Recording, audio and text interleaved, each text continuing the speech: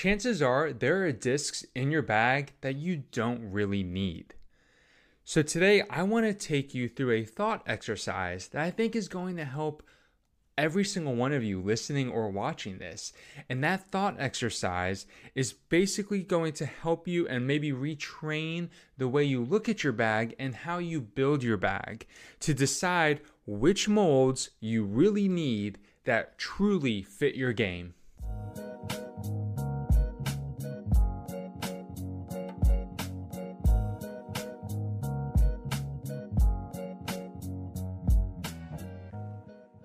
Hey everybody, what is up? It's Antonio. Welcome to episode 18 of Teach Play Disc Golf, a Gladiator Disc Golf podcast. I am so excited to have you for today's episode.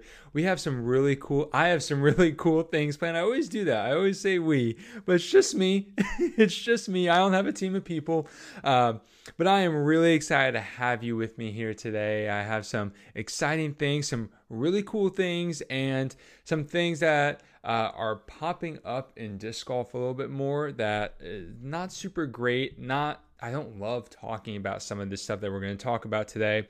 But as you saw, or as you heard in the intro, we're going to be talking about how to build a bag that fits your game. That's the first thing we're going to discuss. And then we do have a disc review today of a disc I've had for a few months, sponsored by OTB Discs. They sent me an MVP glitch. Or no, they didn't send me this glitch. It's sponsored by OTB Discs, the disc review. But I got this glitch. Obviously, it's a disc that has taken the disc golf world by storm.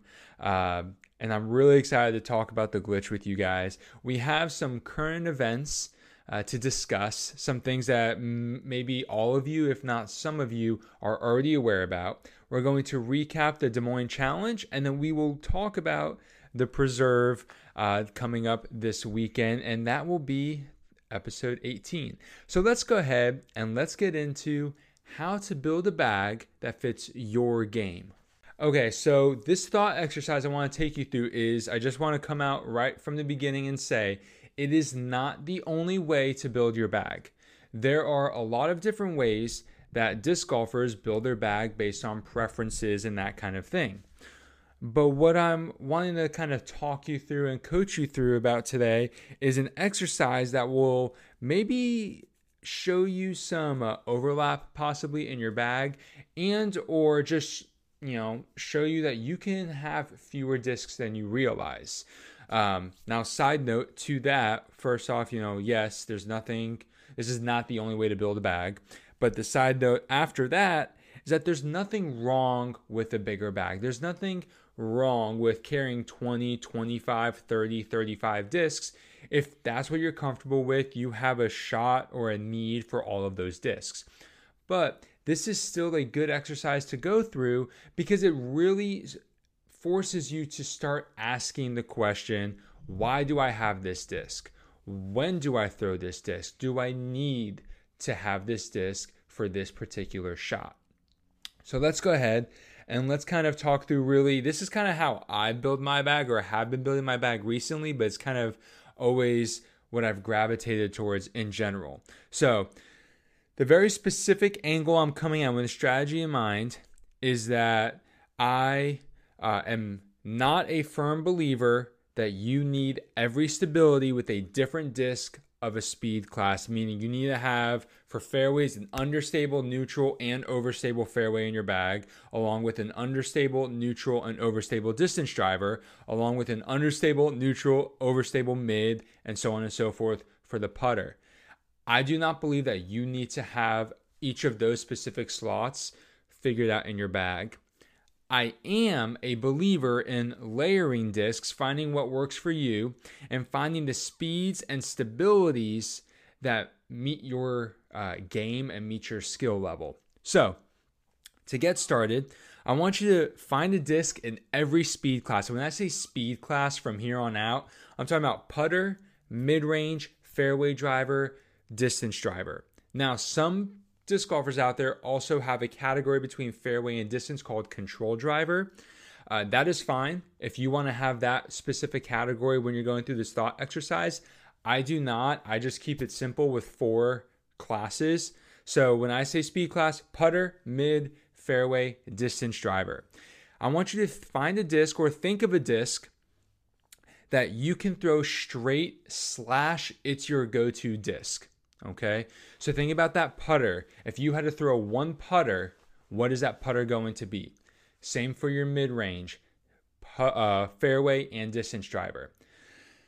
So for example, when I think about the putter, I think about the Mint Bullet.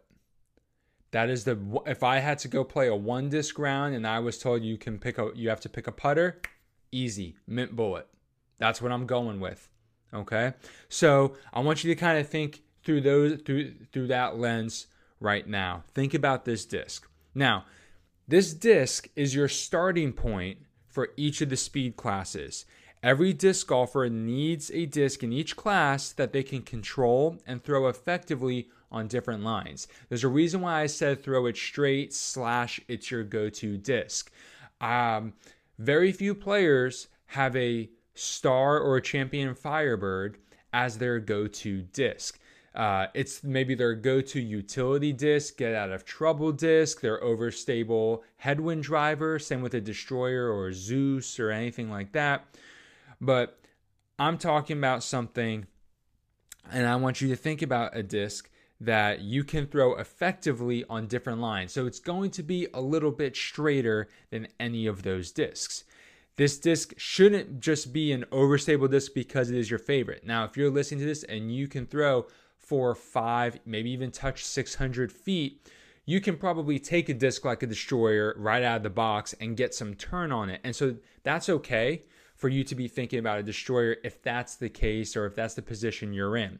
But for the average disc golfer, we're probably going to be looking at something more like, hey, maybe a Thunderbird, or maybe, the Discraft Passion, or the Athena, or the Axiom Crave, or the Lone Star Disc Mockingbird, something along those lines, a more neutral disc. So that is the starting point for each speed class in your bag.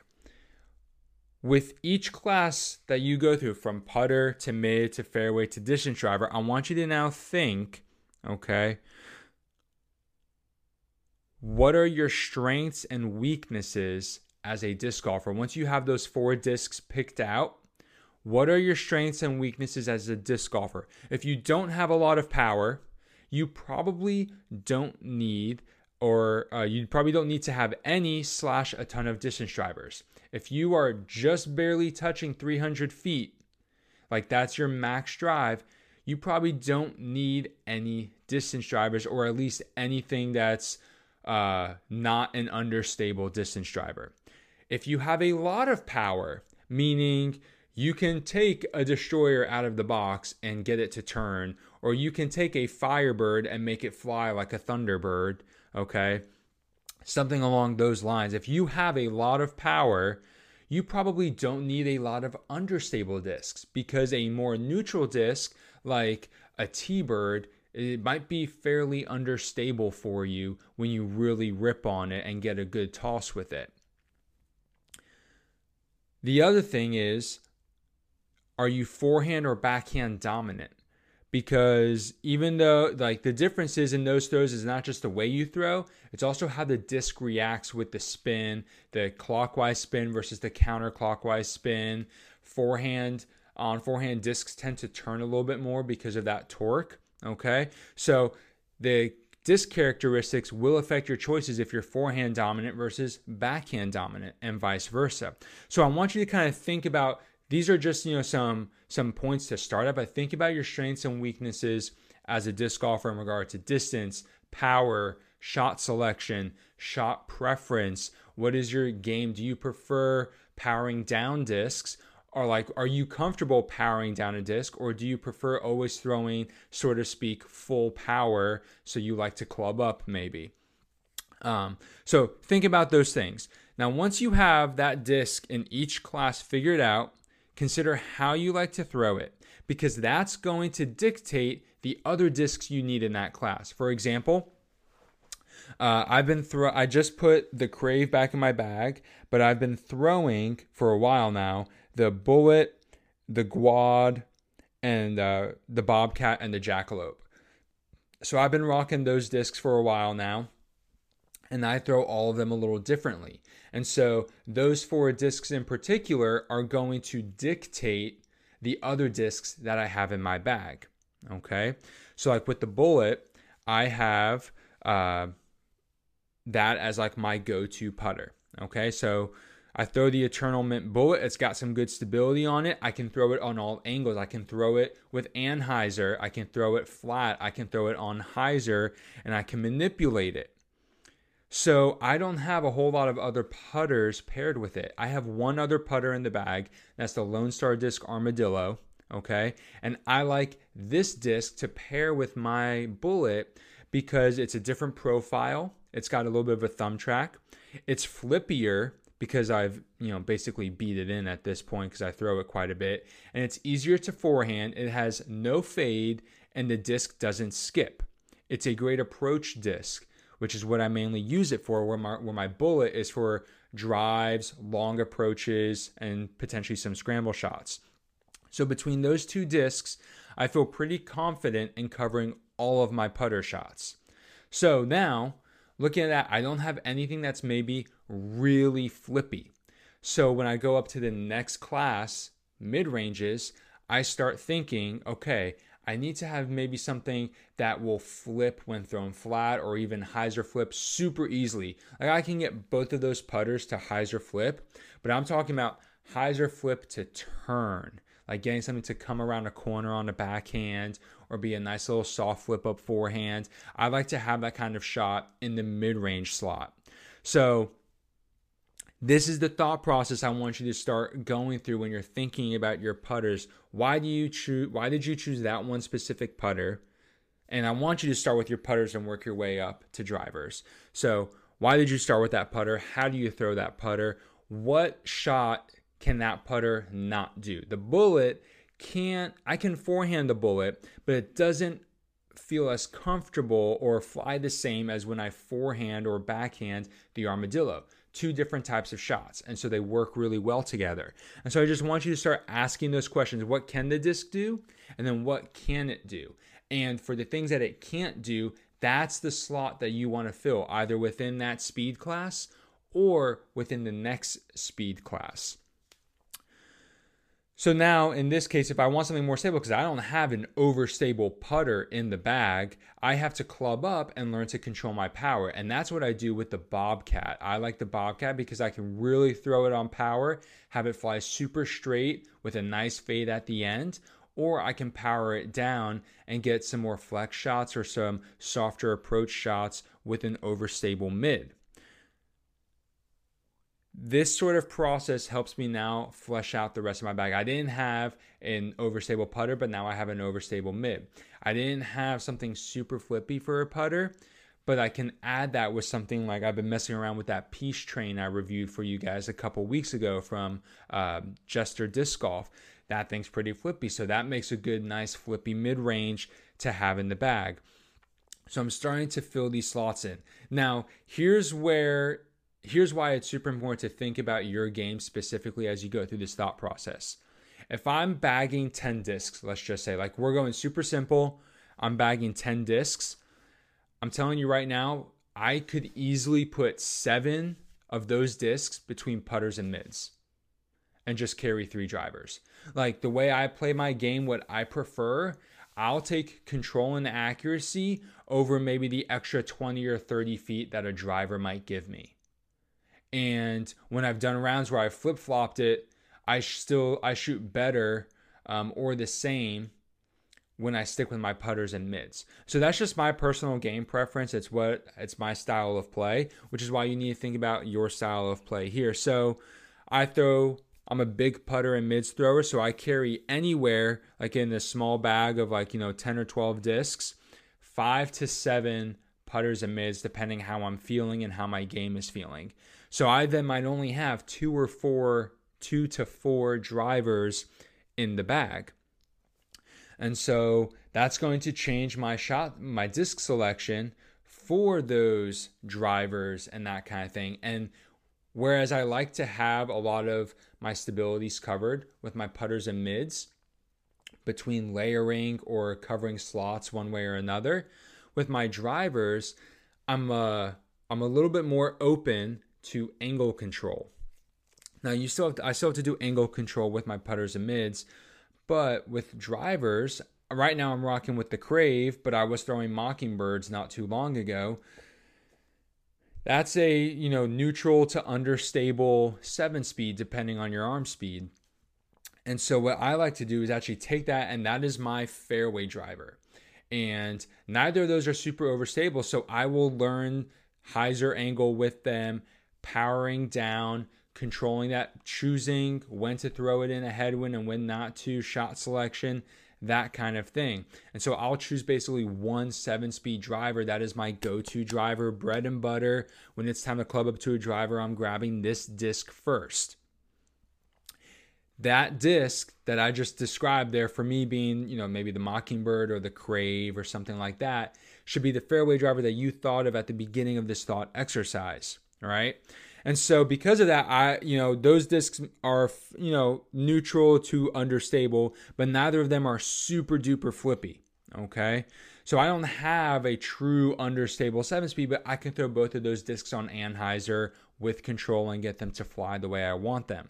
So when I need something, but if I need something more understable that'll turn super quickly, or if I want something more overstable, I'm going to have to club up a little bit more. Now with overstability, clubbing up, you have to account for speed as well. So for right now, I'm actually going to be throwing this weekend for the first time the West Side Bear.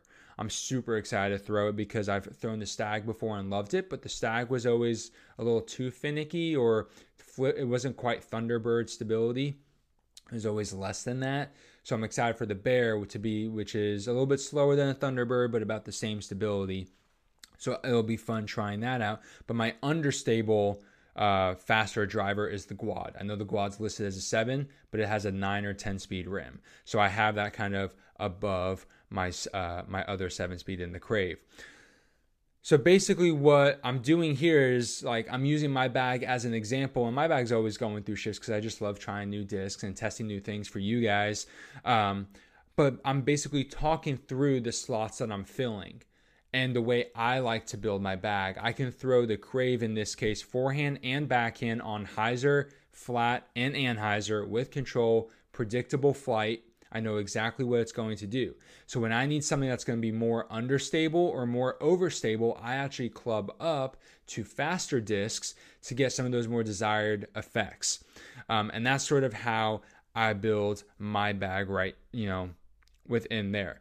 I prefer controlling the nose angle and the speed with neutral discs and bagging utility discs for special shots, mainly those overstable discs. It might be a Bear one time, an Alpha, an Orc, a Xenon, when I need it for a specific course. But for the most part, I'm not carrying a lot of overstable discs in my bag because I can manipulate the other discs to fly that way. Obviously, a Crave on hyzer is not going to fly the same as a T-Bird or an Eagle, but for the style of disc golf that I play, it doesn't make that much of a difference for me. But it might for you, which is why you need to kind of keep in mind your bag as we're going through this exercise. So to kind of wrap this whole thought process up, when you are building your bag, start with those 4 discs and one in each speed class, and think about how you throw that disc, how you like to throw that disc, how you can throw that disc.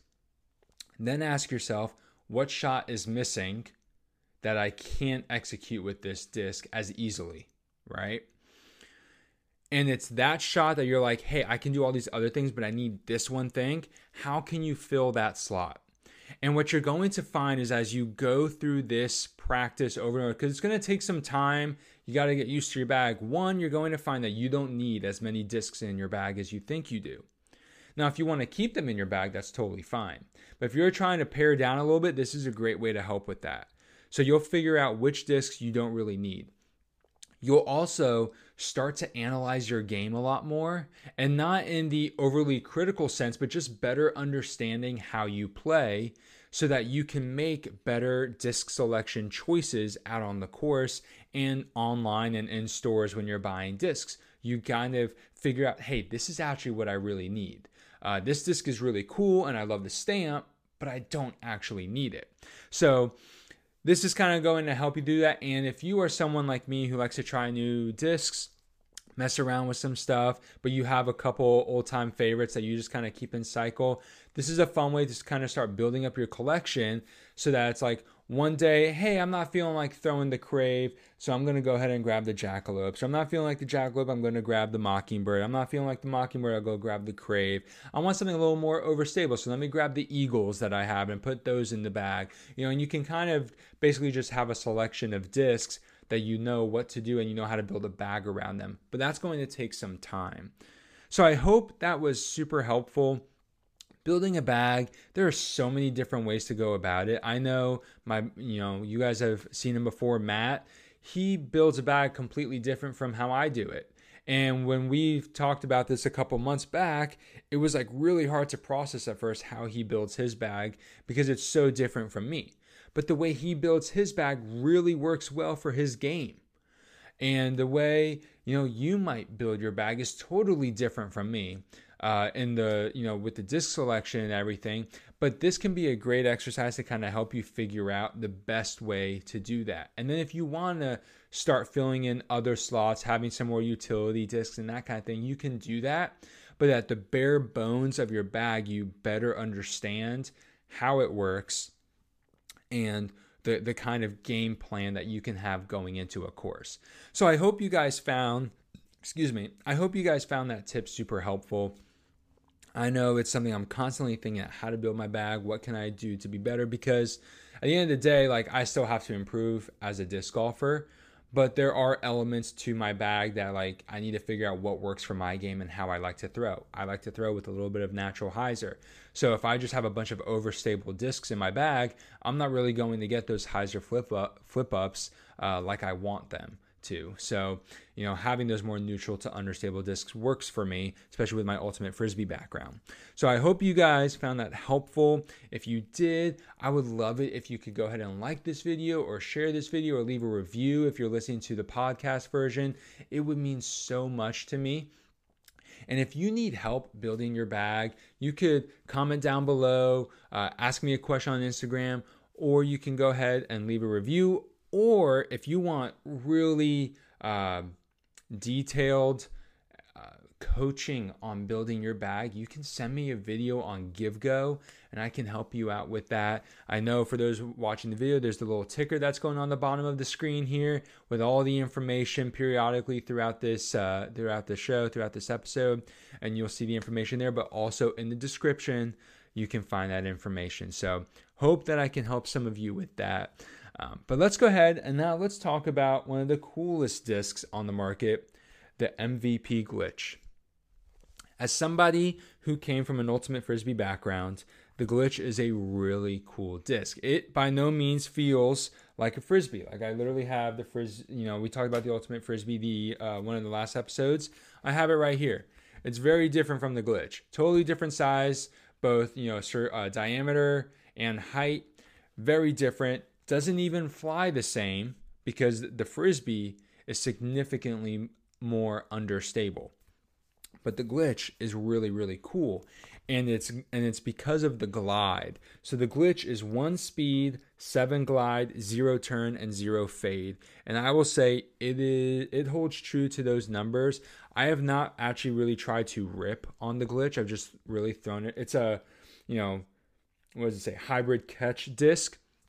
So it's 150 grams, I think. So it's lightweight, perfect for catching. My wife and I were playing catch with it when we were traveling the other weekend, and she loved it because the frisbee's a little too tall, and this is a lot shallower, so it's easier for her to catch. And so Glitch, really cool disc, feels great in the hand. It's a little awkward when you're used to disc golf discs to go pick up a Glitch, but it's a lot of fun for catching and throwing. That glide is true. This disc just glides forever and ever and ever. And I will say, 0 turn and 0 fade, in my experience with this disc, is true. Now, for those of you who have maybe thrown the glitch a lot more, you probably can get it to super duper hyzer flip and turn at this point if it's beat in. But out of the box, I'd say it's pretty accurate to those numbers. It will hold the line you throw it on. Truthfully, the only other disc that has been this accurate to 0-0 for the turn and fade that I've thrown is actually the Loft Discs Hydrogen Putter, which I don't have it readily available to compare, which is unfortunate. I'm looking here where I know I have one, unless, sorry about that reverberation. I hit the mic by accident. I can't find one right now, but very similar actually, now that I kind of think, although the the Hydrogen have maybe a little bit more dome. But yeah, so very true in my experience to the 0 turn, 0 fade. This disc is great for catching.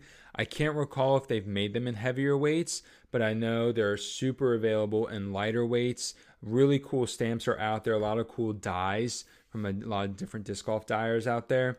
Fun disc. I highly recommend if you are wanting a disc to maybe get some friends or your significant other or your kids into disc golf, the glitch is actually a really cool option for them because it's super easy to throw because it glides so much. And for catch, it's really easy to catch and you don't have to have big hands to catch it because it's a lot shallower than a Frisbee.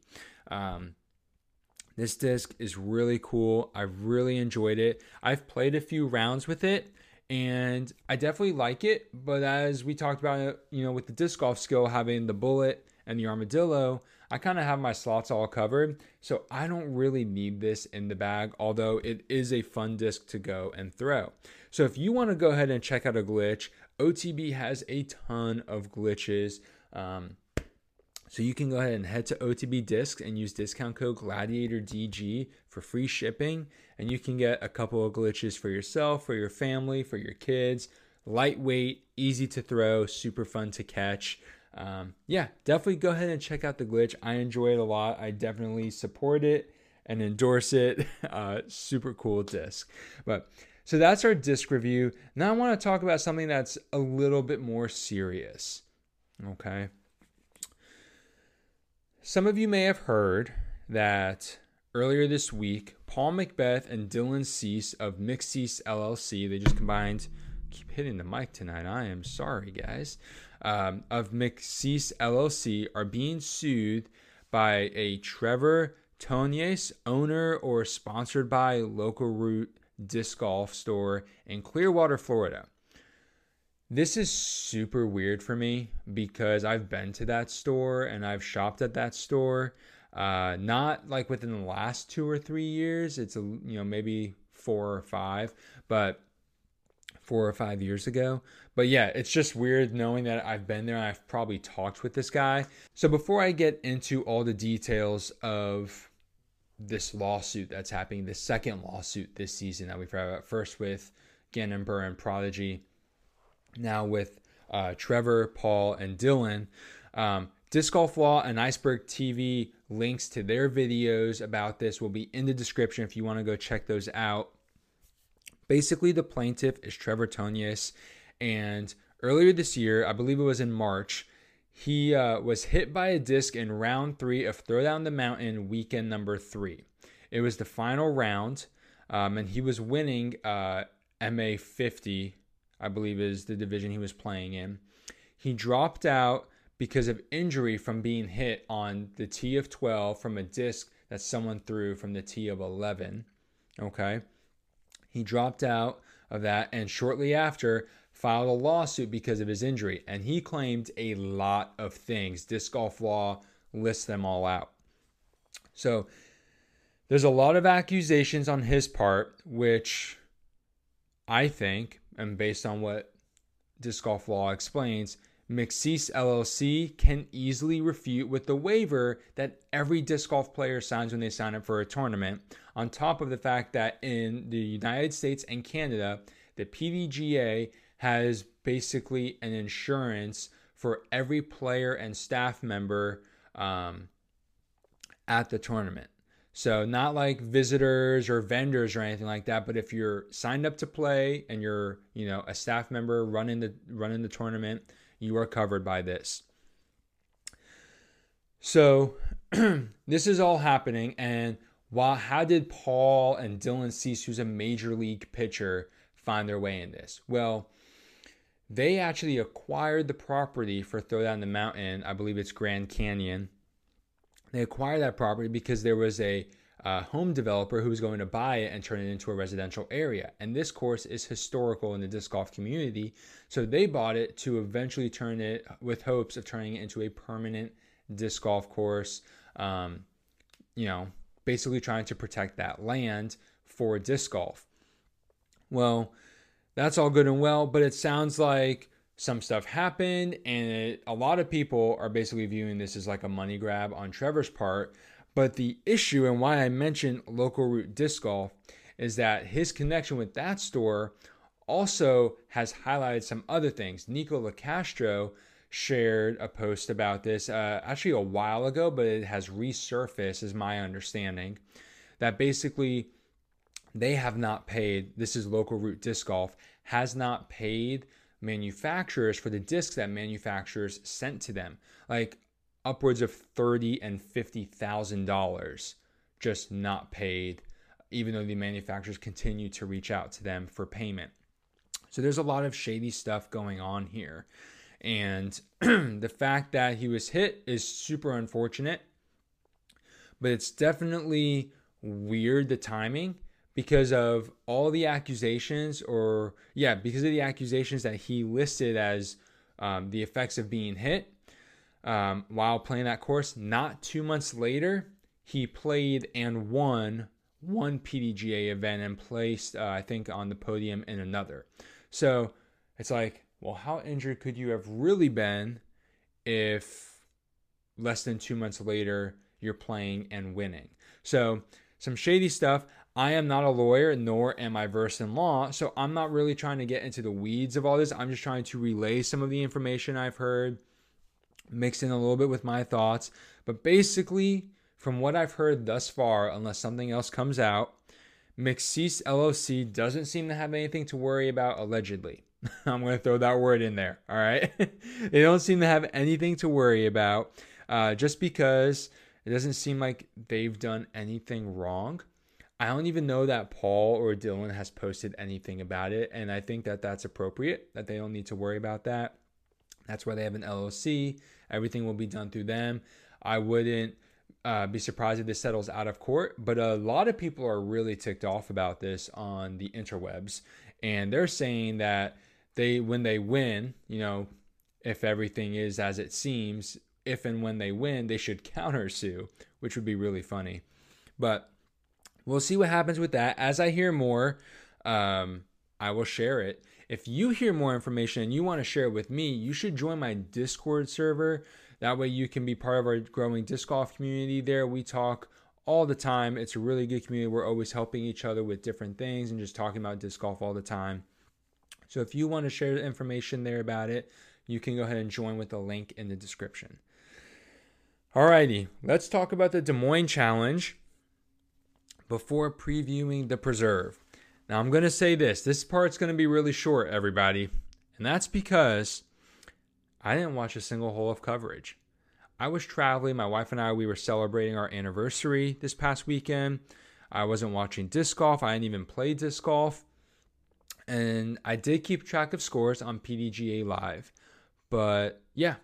So I don't really have a whole lot to say about the tournament itself other than just things I noticed on social media / what I noticed when keeping track of scores on, Grip 6 Picks, my ranking there, which I never do well, but also with PDGA Live. So a couple things that I noticed I just wanted to mention is, one, I mainly follow the FPO. I've said it before on this show, on this season, really. FPO has been way more entertaining for me this year than MPO. And I don't know why. I wasn't expecting it, but I've just really enjoyed it. And I was really excited to see Paige Pierce compete. She did really well the first 2 rounds. And then the last round, super lackluster. She was several strokes under par going into the final round, and then she ended up shooting over par the final round. In round 3, Kristen Tatar won, and she played really well. What was interesting, and I have it pulled up here, is that, let me get the right one pulled up. This tab. There we go. So for FPO, Kristen got first place at minus 17. Second place was Missy Gannon at minus 11, a 6-stroke difference. Third place was a 3-way tie with Jennifer Allen and Stacey Ronsley and Macy Vela Diaz at minus 7. And then sixth place was Valerie Mandujano, Maria Oliva, Kat Mersch at minus 2. So the top 3 spots were significantly separated from the rest of the field, but even those 3 places were significantly separated. And there's a few reasons for that.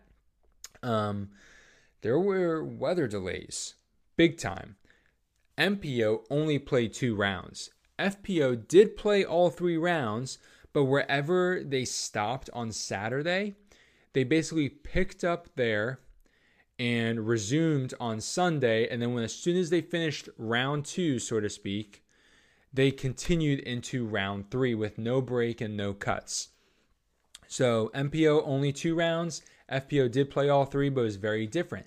And that could be part of the reason why we saw Paige Pierce maybe not perform as well round 3. I did not get to see her play, but I did hear on like hole 5, she asked the crowd what they wanted her to throw, and that was the disc she threw.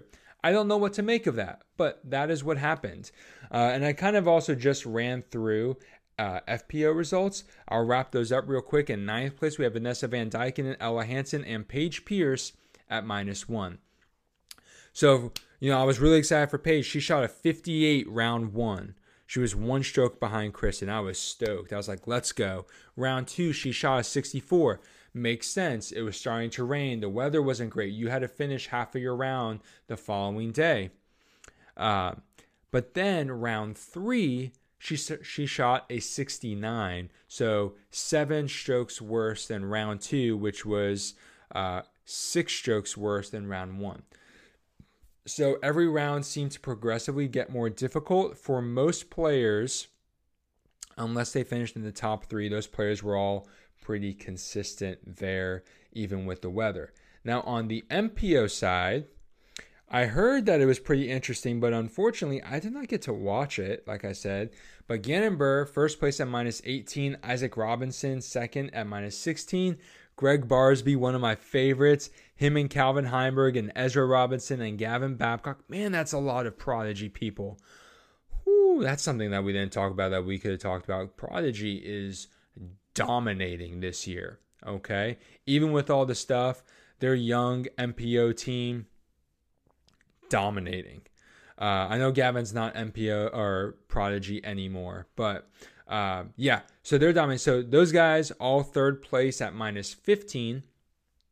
Anthony Barella, Simon Lizotte, 7th place at minus 14.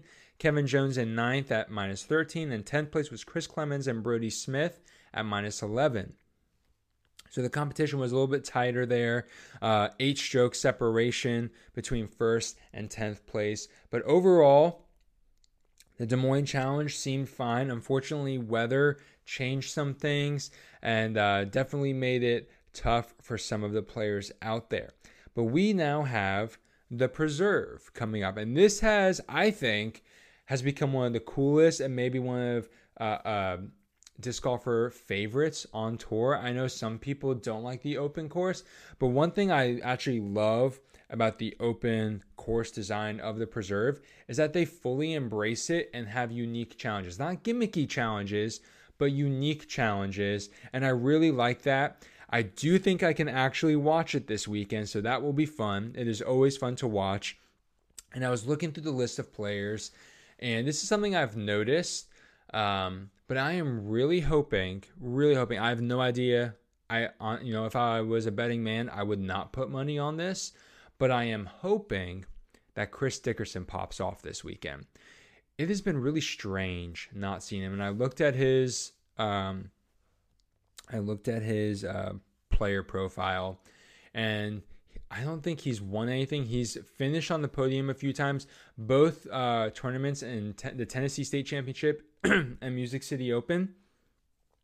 He finished on the podium for those, but a lot of other double-digit finishes, regardless of A-tier, major, or elite series. A lot of double-digit finishes, which is not normal for Chris Dickerson from what we've seen of Chris Dickerson.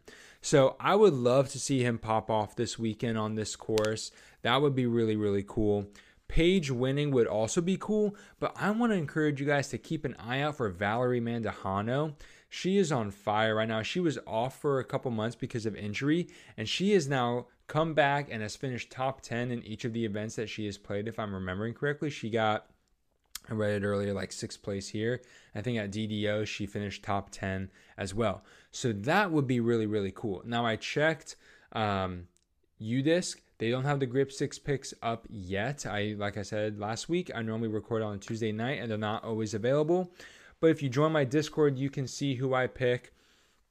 But yeah, so I am excited for the Preserve. It's a cool course. I like it a lot. It's got some really cool water carry, some picturesque holes, and Kayla Viska and the whole team there that work on this course all year round doing a really good job. I'm excited to watch. I can't wait to see how it goes. I will be making my picks and sharing them on my Discord. And everybody, that is episode 18. I almost said week 18. Technically, yeah, about week 18.